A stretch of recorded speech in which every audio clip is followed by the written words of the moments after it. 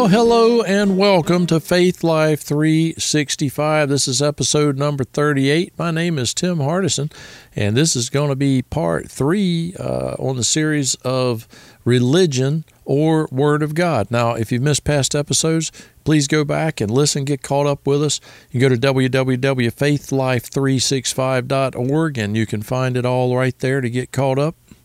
And let's say a prayer and jump right in here. Father God, we come before you in the name of Jesus. We thank you for your many blessings. Father, open our eyes today that we may see, and our ears that we may hear. Father, we just pray that you would transform us, Father, by the renewing of our minds. Give us knowledge, wisdom, and understanding. Father, teach us. Teach us through the Spirit to walk in faith, Father, and not to walk after the flesh. In the name of Jesus, amen. All righty. Now, in episode 37, we talked about what it means to become a new creature, a new creation by receiving the nature of God. So does this mean that if we've been given the nature of God, we're no longer capable of sin? Well, unfortunately, no. That's not the case. Not quite that easy for us. We're still very much capable of sin in the flesh. So how does that work? If I become a Christian by believing in my heart that Jesus died for my sins and that God raised him from the dead, and I confess him with my mouth as Lord and Savior, why am I still able to sin? Well, the simplest answer to that is we still live in a sinful world, and God does not take away our ability to make decisions and choices for ourselves. So someone say, well, but if someone becomes a Christian and they've been forgiven for their sins and they receive eternal life in Christ Jesus, they're given the nature of God. So if they can still sin and they do sin, well, do they lose their salvation and have to start over again every time they sin? This is a question that many of the estimated 43,000 Christian denominations have debated and have disagreed over for years. There's two primary stances, and that's once saved, always saved. And if you sin and do not repent of your sin before you die, you will lose your salvation and go to hell. And some say, well, it's not that if you sin and don't repent, but it's if you intentionally sin and don't repent. And see, there's different variations of each of these two stances, but primarily, one theology is that once you accept Jesus as your Lord and Savior, you cannot lose your salvation no matter what. And the other theology is that if you sin after you're saved, you lose your salvation and you're condemned to hell. Now, if you die, before you repent for every sin. Then there are other theologies, they're all in the middle. They believe different variations of the two above. And I've simplified this very much, as these arguments can get very deep. So what is the truth? Is it possible that part of what is being taught by some is based on religion and not entirely on the Word of God? Many very educated men, women, doctors, and scholars, they've debated and argued this for many, many years. But what does the Word of God say? Is it even possible to understand the truth? I mean, if you ask those on either side of this equation or those in the middle, they will most likely all tell you that what they believe is truth. Many will give you some very good arguments as to why their theology is right and others are wrong. So how is it possible, or is it possible to know who is right? What is the truth? What does the Word of God say? This is where the renewing of our mind comes in. This is where being transformed by the renewing of our mind in Romans 12:2 comes in. This is true for any religious or theological position that is taken on any biblical issue by any church, denomination, group, or individual minister, pastor, or evangelist. So some are probably asking, are you saying I can't trust my pastor? No, I'm not saying that at all. I am saying that you need to hear the Word of God preached and taught, and then you need to follow up by reading the Word for yourself, meditating on the Word, praying for God to give you revelation, knowledge, and understanding of His Word.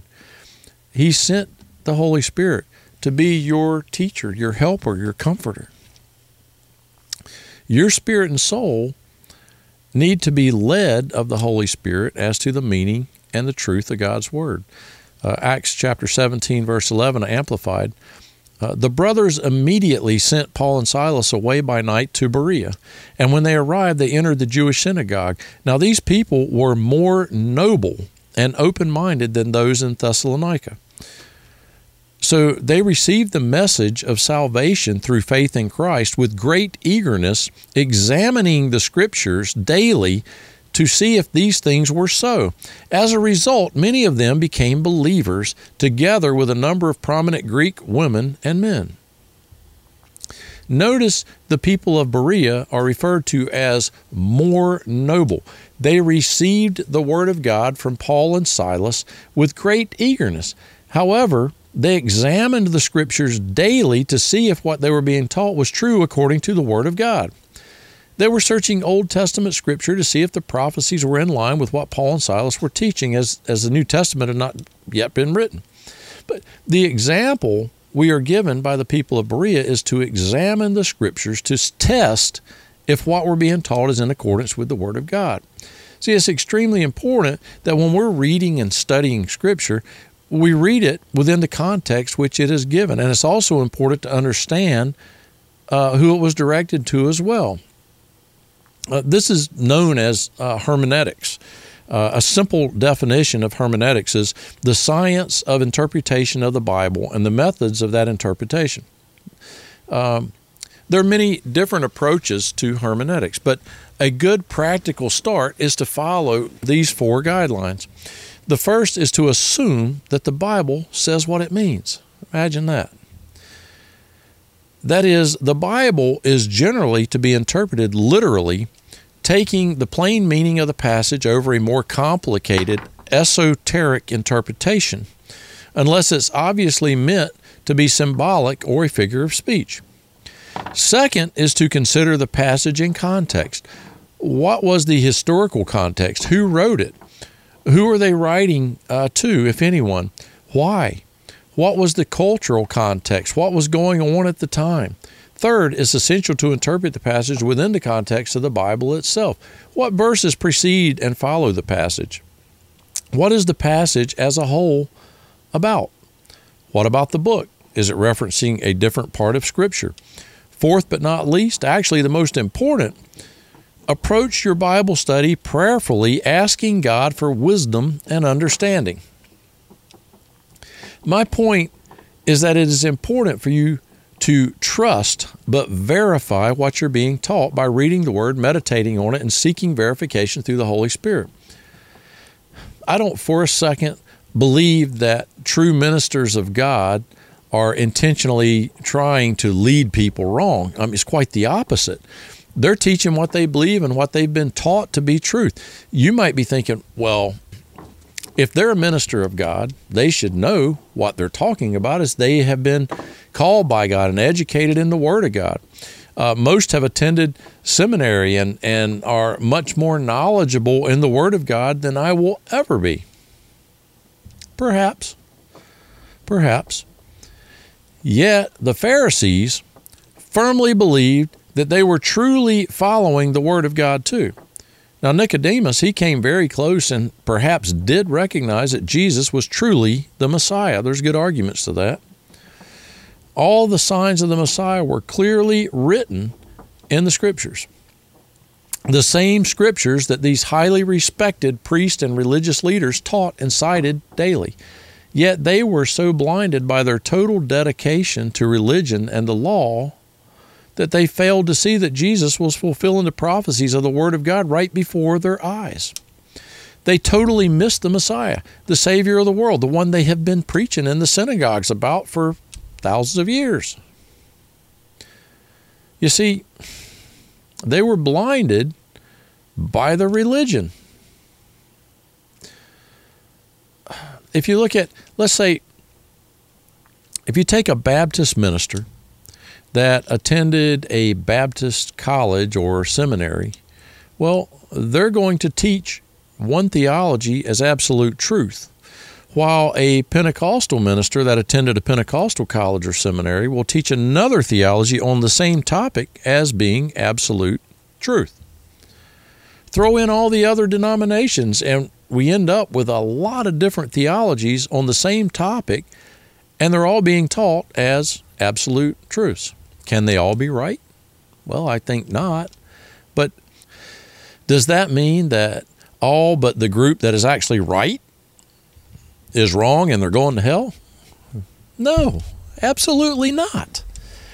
It means that some may live in condemnation when there's no need to. They may live in sin consciousness when there's no need to. They may miss out on many gifts or many different things that God has put before them. But that doesn't mean that they're going to hell because we don't agree or on the exact theology of one thing. Now, again, Pentecostal may disagree with me over saying somebody that sins and believes in eternal securities, well, they're going to go to hell. Well, okay, that's where the different denomination these arguments come into. But again, that takes us back to what does the Word of God say and what does God say? And that's where you have to step in and you have to question and you have to read and you have to study and you have to have the Holy Spirit speak into your heart. So it just comes down to the bottom line. Some may live in condemnation when there's no need. Others may needlessly live in a state of sin consciousness, or perhaps they feel unworthy or they're trying to get into heaven by their goodness or their works.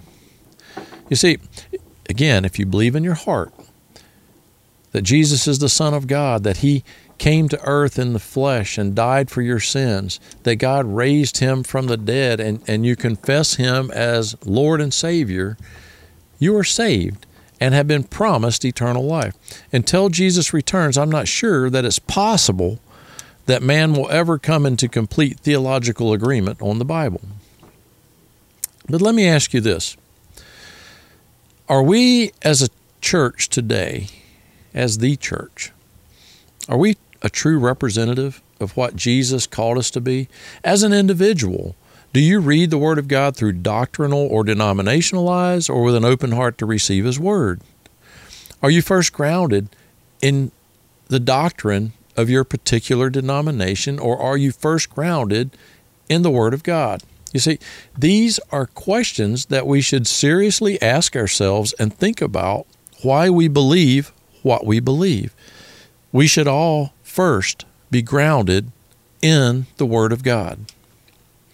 So, what is the unsaved population of the world receiving from us, the church, today? What is the unsaved population of the world receiving from us as individuals? Are they being exposed to the Word of God so that they may be saved and experience eternal life that has been promised to them? Are you personally spreading the Word of God, the love of God to others so that they may be saved?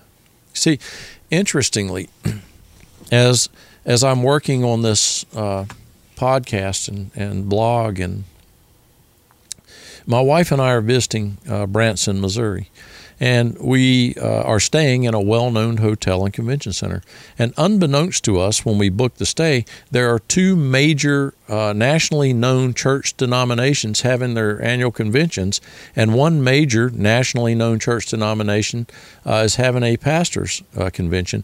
And it's all going on while we are here staying in the same hotel. Now, we brought our new puppy with us, and I have to take him out regularly to the designated doggy area. Also take him for walks along the Lake Taneycomo Boardwalk, formerly known as the White River. And I constantly pass groups of convention goers and talk to some in the lobby, at elevators, along the way on my walks. And interestingly, so far, I've not had one person talk to me about Jesus. I've commented on T-shirts and asked some if they were here for the convention, but not one person has witnessed to me or asked me if I'm a Christian or if I know Jesus. One gentleman did invite me to come hear the guest speaker at their convention. Another interesting thing is that some people will not even make eye contact or speak back when I say hello or good morning. Now, I can't just assume that all of these individuals are Christians or are part of the convention group. However, many do have on convention name tags. And I'm not saying this to beat up on these people or their church denominations. You see, I personally am in contact with many people throughout the day, and I'm just as guilty of not spreading the good news of Jesus Christ. How about you? Yet, that is exactly what we, as the church, are called to do. That is our great commission, is to spread the word, the good news, to spread the gospel. So, how can this be true? If we are the church and we are following the calling of Jesus, as I said, I'm guilty also. I'm not beating up on people. I'm asking these questions. These are things we need to think about. Where's our focus when we walk each day in our daily lives? And where should our focus be? And you see, I believe that we are often so caught up in ourselves, in what we have to do or what we want to do, that we lose sight of what we've been called to do. And there's other factors also, such as some people are just shy, some people are unconfident, and perhaps for some they might even feel embarrassed, or they may fear of speaking the name of Jesus to others in public, or for fear of scorn or ridicule and being attacked maybe. This world is getting bad. All of these wonderful people attending the church denominational annual conventions, they're no doubt Jesus-loving Christians. See, yet for many, it's their focus is on, they're running out between sessions. They've got to grab lunch. They're going to call a loved one. They may be doing some quick shopping along the Branson Landing area. You know, the list goes on. They love Jesus. They're at their convention to learn more about God, to worship God, and to conduct the church business, convention business. They have praise and worship music. They have guest speakers, preachers. I'm not criticizing. I mean, please don't take it as I'm just beating up and criticizing. I'm trying to make the point. And as I said, I'm just as guilty. I'm trying to point out that even though all of these other things are important, we have first been called to proclaim the gospel of Jesus Christ to the world. You know, many of us, keeping in mind we are the church, we fail to proclaim the gospel to the multitude of strangers that we meet and converse with throughout our day. And honestly, we often don't even notice people we're passing on the sidewalk because we're consumed with our own thoughts and issues, or we have our heads looking down at our phones. How many do you see that? People barely know where they're walking. I'm guilty. Mark chapter 16, verse 14 through 20, English Standard Version. Afterward, he appeared to the 11 themselves as they were reclining at the table. And he rebuked them for their unbelief and hardness of heart, because they had not believed those who saw him after he had risen. And he said to them, "Go into all the world and proclaim the gospel to the whole creation. Whoever believes and is baptized will be saved, but whoever does not believe will be condemned. And these signs will accompany those who believe. In my name they will cast out demons. They will speak in new tongues. They will pick up serpents with their hands. And if they drink any deadly poison, it will not hurt them. They will lay hands on the sick, and they will recover." So then the Lord Jesus, after he spoke to them, was taken up into heaven and sat down at the right hand of God. And they went out and preached everywhere, while the Lord worked with them and confirmed the message by accompanying signs. We tend to get so caught up in all the other things going on in our lives, we just don't even think to be a witness for Jesus. We don't take time to proclaim the gospel to all those we come in contact with. See, our priorities are not in proper order. What is the gospel that we are to proclaim? Well, the Greek word that was translated to the English word gospel is euangelion. Now, I probably just tore that pronunciation all up, but euangelion. All right, Euaggelion. Well, in Greek, this word means good news, and this form of the word was not often used in daily life. At least that's what my studies are showing, and it's mostly found in biblical text. It places much emphasis on good news. And I heard one Bible teacher say it means the almost too good to be true news. So that's the emphasis they put on this, the word gospel.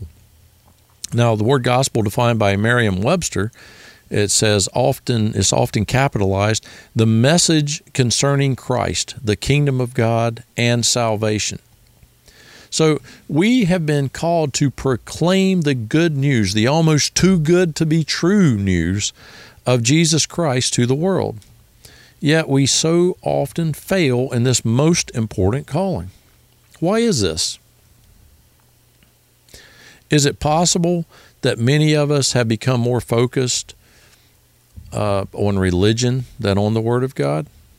Or is it possible that we're just so tuned into ourselves that we aren't placing a focus on either?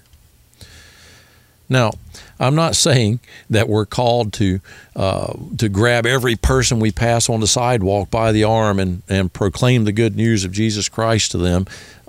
One, we'd never get to where we're going, and if we go around grabbing people by the arm, we might get smacked upside the head. So we have to use prudence and good common sense as we do this. Yet, oftentimes, just a smile or a nod or a simple greeting or acknowledging that someone has spoken to you or that you are passing another human being, a creation of God Almighty, it may mean way more to the person that you're passing than you even know. I mean, simply showing some love and kindness to another person, reaching down and picking up something they dropped. You can pick it up, God bless you, and hand it back to them. A stranger passing us on the street, you don't know what's happening in their lives. You don't know how down they are. You don't know what's going on. That, like I say, just the simple smile and a nod to them, a good day, how are you, God bless you. That's ministering the love of God. And see, you throw that seed and plant that seed, and that brings the Holy Spirit into action. Because, see, the Holy Spirit, it's not your job to convict them of Jesus, or your job is to teach or to show or speak the gospel, to show the love of God. And when you show the love of God, you are, in essence, ministering and planting a seed that the Holy Spirit can then convict a heart. So the evangelist Billy Graham, you might have heard of him, he said, it's the Holy Spirit's job to convict. It's God's job to judge, and my job to love. Now, see, we're not called to convict the person. We're not called to make them accept Christ. That's the job of the Holy Spirit, and He's not going to make them. He's going to convict them. See, we're called to spread the good news of Jesus Christ. We're called to love one another as Jesus loved us, to love our neighbor as ourselves. And when we do this, the Holy Spirit will convict the hearts to bring them to salvation. To at least they can never say that they had not known or they did not have the Holy Spirit speak to their heart on Judgment Day. He will convict their hearts, and then they make that choice. They either accept Christ or they don't. John chapter 16, verse 7 through 8, the Amplified Bible, it says, "But I tell you the truth. It is to your advantage that I go away, for if I do not go away, the helper, the comforter, the advocate, the intercessor, the counselor, the strengthener, standby, will not come to you. But if I go, I will send him, the Holy Spirit, to you to be in close fellowship with you. And he, when he comes, will convict the world about the guilt of sin and the need for a Savior, and about righteousness and about judgment." So, where is our focus, both as the church and as individuals who make up the church? Is it on religion or is it on the Word of God? Are we more focused on the role of going to church on Sunday, to sing in the choir, to play an instrument, to run the soundboard, and handling of other church business? Or is our first focus on the Word of God, in praising and worshiping God, in learning and spreading the gospel? Don't get me wrong. I'm not saying that church is bad, church is wrong. Church is a part of the Word of God and is an important part. But do we get so involved in religion, in religious traditions, and being good Christians that we lose sight of our primary calling of the Word of God? I spent many years working hard in my church. I was the audio-visual leader at one time, and I served on the praise and worship team at the same time. I would get to church at least an hour before service to make sure that the audio-visual equipment was working properly. I'd get the stage mics and stands and electronic equipment in place and working properly. I would set up the computers and cameras and make sure all the recording equipment was working properly. Then I would run the soundboard, I'd run cameras, or I would play guitar on the praise and worship team during service. I would usually be one of the last people leaving the church every Sunday or every service, because sometimes during the week, and I'd put all the equipment away after church and would edit the audio and the videos and make CDs and DVDs of each service.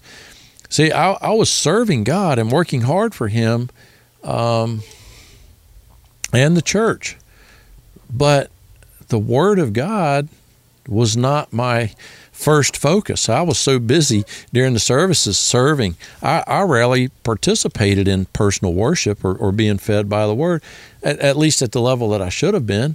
I mean, I was so busy with my family, my job, serving at the church, that my personal relationship with God and the Word of God was not my primary focus. I was not growing in the Word of God. Does this sound familiar to you?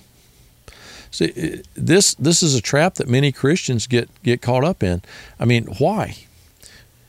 Well, one reason is that there's few who will volunteer their time at church, and this leaves a few to do much of the work that should be shared by the many. The few are then overwhelmed by the workload or providing a good church experience for the many, and the unsaved that may be coming to visit, that their personal relationship with God begins to suffer. The focus becomes more towards making sure everything's working properly and in its proper place and order than worshiping and serving God. This is not true for all church volunteers and in all churches. However, it is for many. And religion and tradition often teach us that in order to be good Christians and to properly serve God, we have to be in church when the doors are open, and we must be actively working and volunteering constantly and always in the church. To an extent, there's truth to this, but this is not our first calling. It's not. And clearly, the church is established in the Word of God and plays a very important role. However, see, I ask, is the modern day church in line with the church God established in His Word? See, in some cases the answer is yes, but in many cases the answer is no. Often we find in our modern day church the focus is more on the building, not the assembly. For many, going to church comes from a sense of duty and obligation, not from a sense of excitement and enthusiasm to worship and praise God. Some refer to the condition of the modern church as the 80-20 syndrome. The 20% take on the responsibility of all the work while the remaining 80% are mere spectators. Others refer to the modern church as being more like attending a sports event. Large crowds sit in stands and observe small numbers of athletes performing. That's kind of sad. The word church comes from the Greek word ekklesia, E-K-K-L-E-S-I-A. Now, we discussed this back in episode number 18, and I think even before, but I want to recap the importance of the word ekklesia and what it meant when Jesus was teaching on the earth. See, the Greek word ekklesia, sometimes spelled E-C-C-L-E-S-I-A, it means called out or called out ones. Ecclesia was used generally to imply a called assembly of people, which could be for social, governmental, or religious reasons. Now, the word ecclesia's roots go back to at least 350 BC to the city of Athens, and not Georgia. Anyway, the original ecclesia consisted of citizens of Athens. Now, the ecclesia elected and dismissed leaders of the city. It set and directed the policies of the city. It declared war and or made peace agreements.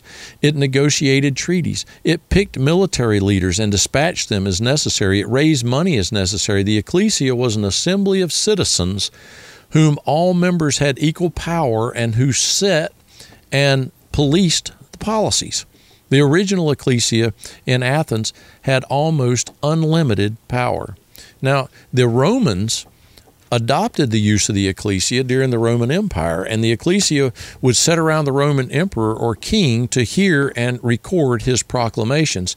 The ecclesia would then ensure that these proclamations were spread, implemented, and adhered to throughout the kingdom. And so when Jesus was on the earth, everyone he and the apostles were ministering to would have been very familiar with the ecclesia and what it meant, what it did, how it served. So when Jesus and the apostles referred to the ecclesia, it had a much deeper meaning than many of us have pictured in our minds when we read and hear the word church. So what comes to your mind when you think of the word church? Some picture a building, some picture people in the building with a pastor, a priest, or a preacher, or maybe a steeple. Many Christians will picture a building and or a group of people going into a building to sing praise and worship songs and to listen to a minister preach a sermon before heading home or to a restaurant for lunch. Some picture the church as a body of believers who are coming together to fellowship, to hear the Word of God read, preached, and taught, to minister to each other and to others who don't yet know Jesus. Now, this picture is more of what we need to see when we think of the church. Many are not picturing an assembly of God's called out people who are hearing the Word of God read, preached, and taught, who are ensuring the Word is implemented and adhered to in their lives, and then spreading the Word of God and ministering to others. God has called us to be His assembly, His congregation, His ecclesia, His church, the body of Christ Jesus, who is the head. We, the ecclesia, the church, the body of Christ, are God's called out ones. We are to hear the preached Word of God. We are to read and study His Word on a regular basis. The Word of God is alive. It is now. It's ever present. It's always present and relevant. Our place in God as Christians, as the body of Jesus, as the church, as the ecclesia, is to hear the Word of God our Father, to learn the Word of God, and to ensure the Word of God and the good news of Jesus Christ is preached and taught throughout the world. We are to ensure we adhere to God's Word and that we help other Christians to also adhere to the Word. The church is not a group of Christians coming together because we want to come together and be entertained or conform to religious traditions or other religious expectations. The church is a group of Christians coming together because we are God's called out ones, His assembly, called together by God for the purpose of hearing His voice through His Word and acting as we are called by Him. See, our place in God is to be His called out ones, the body of Jesus on this earth. It doesn't matter the size of the church building. It doesn't matter how beautiful the building is or how big the screens are, or if it has tons of lights and cameras, or if we're meeting in a small living room in a believer's home or under a tent in a muddy field. What matters is that we are assembled to hear the Word of God, to learn the Word of God, and to ensure the Word of God and the good news of Jesus Christ is preached and taught throughout the world, that we're spreading the gospel. We are assembled to ensure we adhere to God's Word and that we help other Christians to also adhere to the Word and to meet each other's needs. And once we hear that Word and we have that Word preached to us, then we need to go home And we need to read that Word. And we need to come before God and the Holy Spirit. We need to make sure that what we just heard and what we were just taught is in accordance with what His Word says. And that is all for this episode. I hope you'll join me in episode 39 as we continue to discuss the topic of religion or Word of God. Now we're going to pick up right here where we left off. Have a lot of things to talk about, and I want to thank you for listening. May God bless you and keep you today and every day as we grow in faith and live the faith life 365 days per year.